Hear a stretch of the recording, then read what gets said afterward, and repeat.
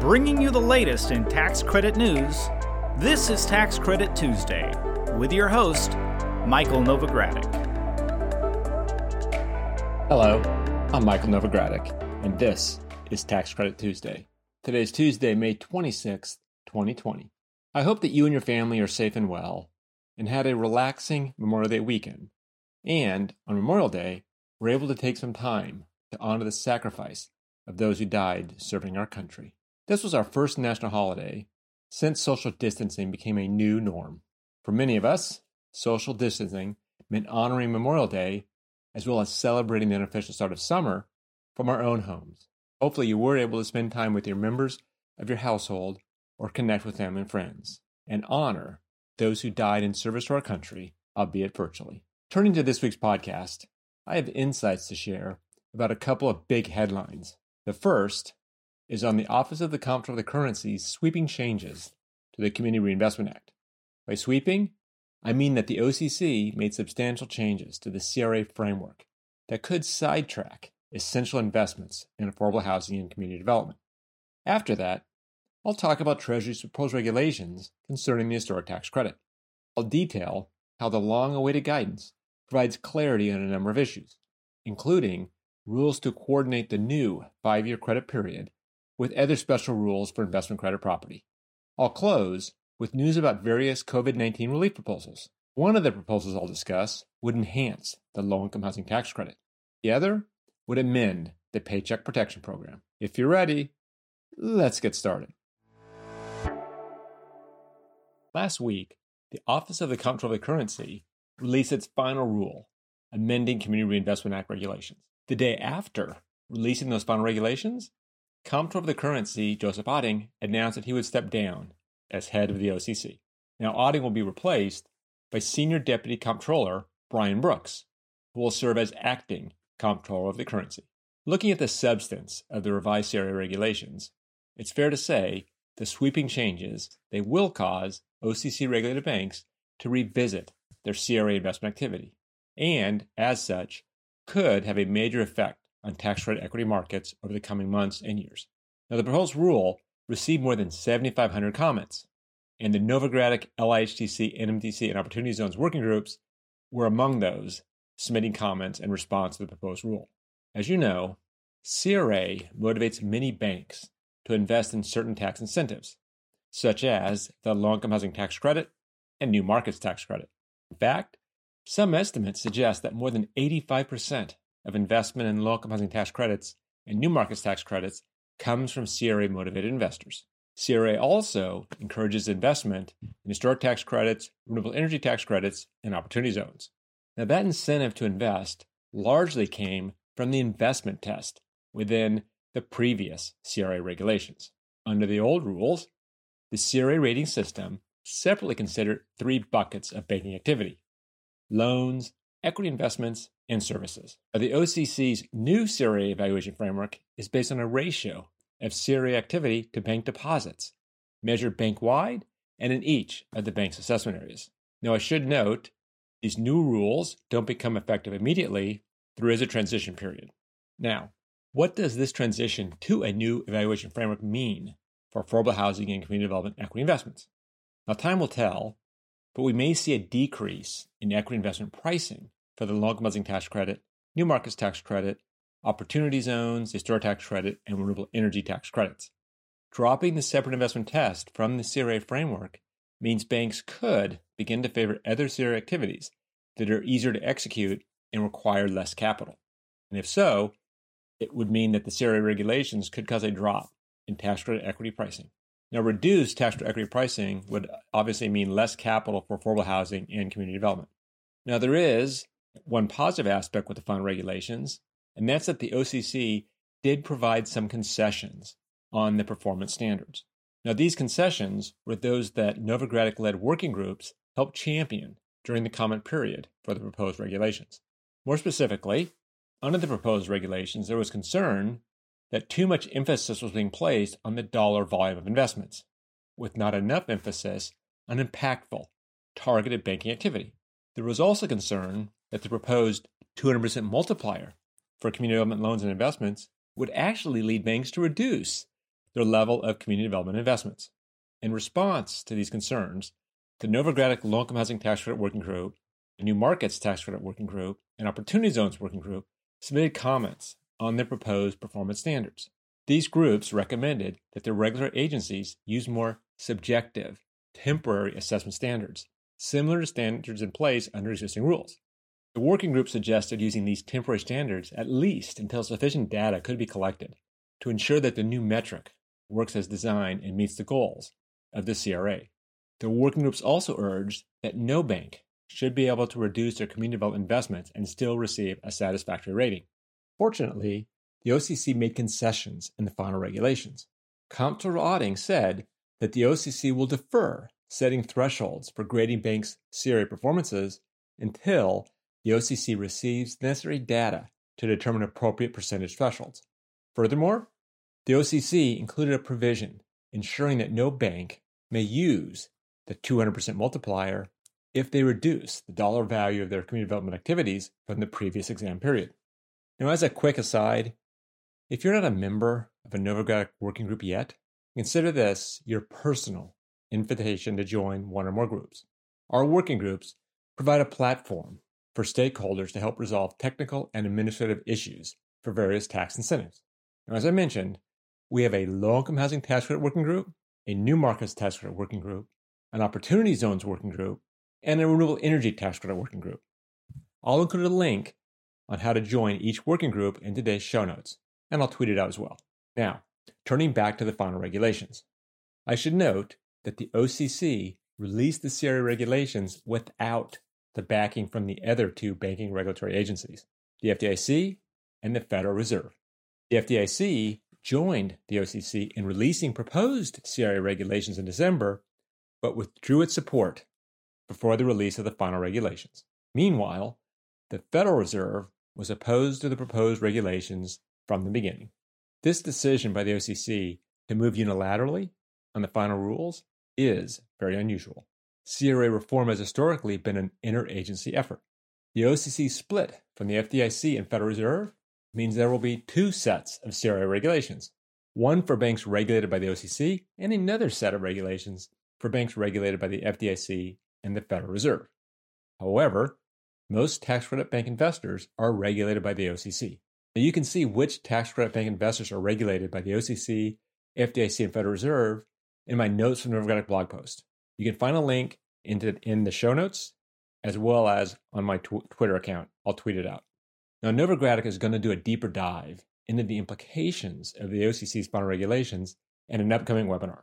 Now, the date for the webinar isn't quite been determined yet, but it will be announced soon. I'll share the date and registration details in a future podcast episode as soon as they're finalized. Now, staying on the topic of regulations, Treasury released long-awaited guidance on the federal historic tax credit. The release came last Thursday. Guidance was in the form of proposed regulations that clarify rules on the new 5-year period for claiming the historic tax credit. The big picture is that the proposed regulations are good news with no major surprises. I commend Treasury for taking stakeholder input into account in developing this guidance. Novogradac and industry groups have worked with Treasury over the years to provide feedback on important issues that greatly affect historic tax credit investments. The recently released proposed regulations are consistent with how tax practitioners have generally been interpreting the new 5-year ratable historic tax credit. When it comes to coordination with Section 50, taxpayers are generally in the same position as they would have been pre-tax reform. Now, Treasury does provide clarity in several key areas. We now have the benefit of certainty with respect to a few items. 1, how ratably is defined. 2, how the historic tax credit is determined. 3, coordination with Section 50 recapture rules. 4, coordination with the timing of the basis adjustment. And 5, coordination with the Section 50D income inclusion. These proposed regulations are important in light of significant changes made to the historic tax credit under 2017 tax reform. One of the major changes in that tax reform was the period over which taxpayers claim the historic tax credit. Before tax reform, taxpayers generally claimed the historic tax credit in full once the property was placed in service. But under the new law, not so new, but under the December 2017 law, taxpayers claim the historic tax credit ratably over 5 years, beginning with the year the property is placed in service. This rule applies to historic tax credits, I should note, resulting from qualified rehabilitation expenditures paid or incurred after December 31, 2017. There is a transition rule, and this assumes the property is not subject to the transition rule. Now, the change from a 1-year credit to a 5-year credit raised some questions among historic tax credit practitioners like ourselves. For example, is the rehabilitation credit determined in the year the building is placed in service and then allocated ratably over 5 years? Or are there 5 separate rehabilitation credit periods determined during each of the 5-year period? Now, the tax reform legislation was not completely clear on the answer. Most practitioners proceeded with the assumption that the tax credit is determined the year the building is placed in service, and there aren't 5 separate periods. That was the practice under prior law. Treasury has confirmed that interpretation is correct with the new recently proposed regulations, which means you take 100% of the historic tax credit and divide the amount equally over 5 years. Treasury said this interpretation is consistent with congressional intent, and the allocation method does ensure that the sum of the ratable shares never exceeds 100% of the credit for qualified rehabilitation expenditures. Now, the proposed regulations also provide clarity on how the Section 47 historic tax credit interacts with special rules in Section 50. Under the proposed regulations, taxpayers will generally have the same federal income tax consequences from the rules under Section 50 as taxpayers claiming the historic tax credit under prior law, which means there's no changes on how the Section 50 tax credit recapture rules or the basis adjustment rules or the leased property rules apply. Now, what can taxpayers do if they decide to adopt this rule early? Well, taxpayers who are claiming the historic tax credit can rely on these rules regulations before they become final, if such taxpayers follow the rules in their entirety and in a consistent manner. Novogradac does not believe this will have a major effect on how transactions are structured. If you want to learn more about the proposed rules and how they could affect your historic tax credit investments, please contact my partner, Tom Boscia. I'll include his contact information in today's show notes and tweet it out as well. I also invite you to register for our Novogradac webinar on qualified improvement property changes for historic rehabilitations. This historic tax credit webinar is this Friday, May 29th. This training is going to cover issues related to qualified improvement property, Section 50D implications. It'll discuss these proposed regulations I just discussed, and much more. This will be a great webinar to attend to learn more about how qualified improvement property affects your transactions, whether the transaction has recently closed or is about to close. I'll include the registration link in today's show notes and tweet it out. Now again, this training is this Friday, May 29th. And if by chance you're listening to this podcast after May 29th, or if you're otherwise unable to attend the live webinar, you can access a recording of the training on the Novogradac website. Now turning to other news, Senator Ron Wyden of Oregon released an outline of affordable housing policies that he'll push to have included in the next round of COVID-19 relief legislation. Senator Wyden is the ranking member of the Senate Finance Committee, so his priorities are influential. He would become the chairman of the committee should the Democrats take control of the Senate in the fall.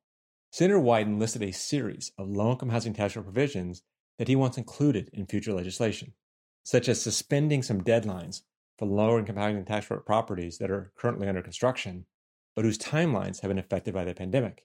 Senator Wyden also supports setting a minimum 4% floor for low-income housing tax credits, for lowering the 50% test so that more developments can access 4% tax credits, as well as allowing developers and investors to begin receiving low-income housing tax credits for buildings that have not leased up due to the pandemic.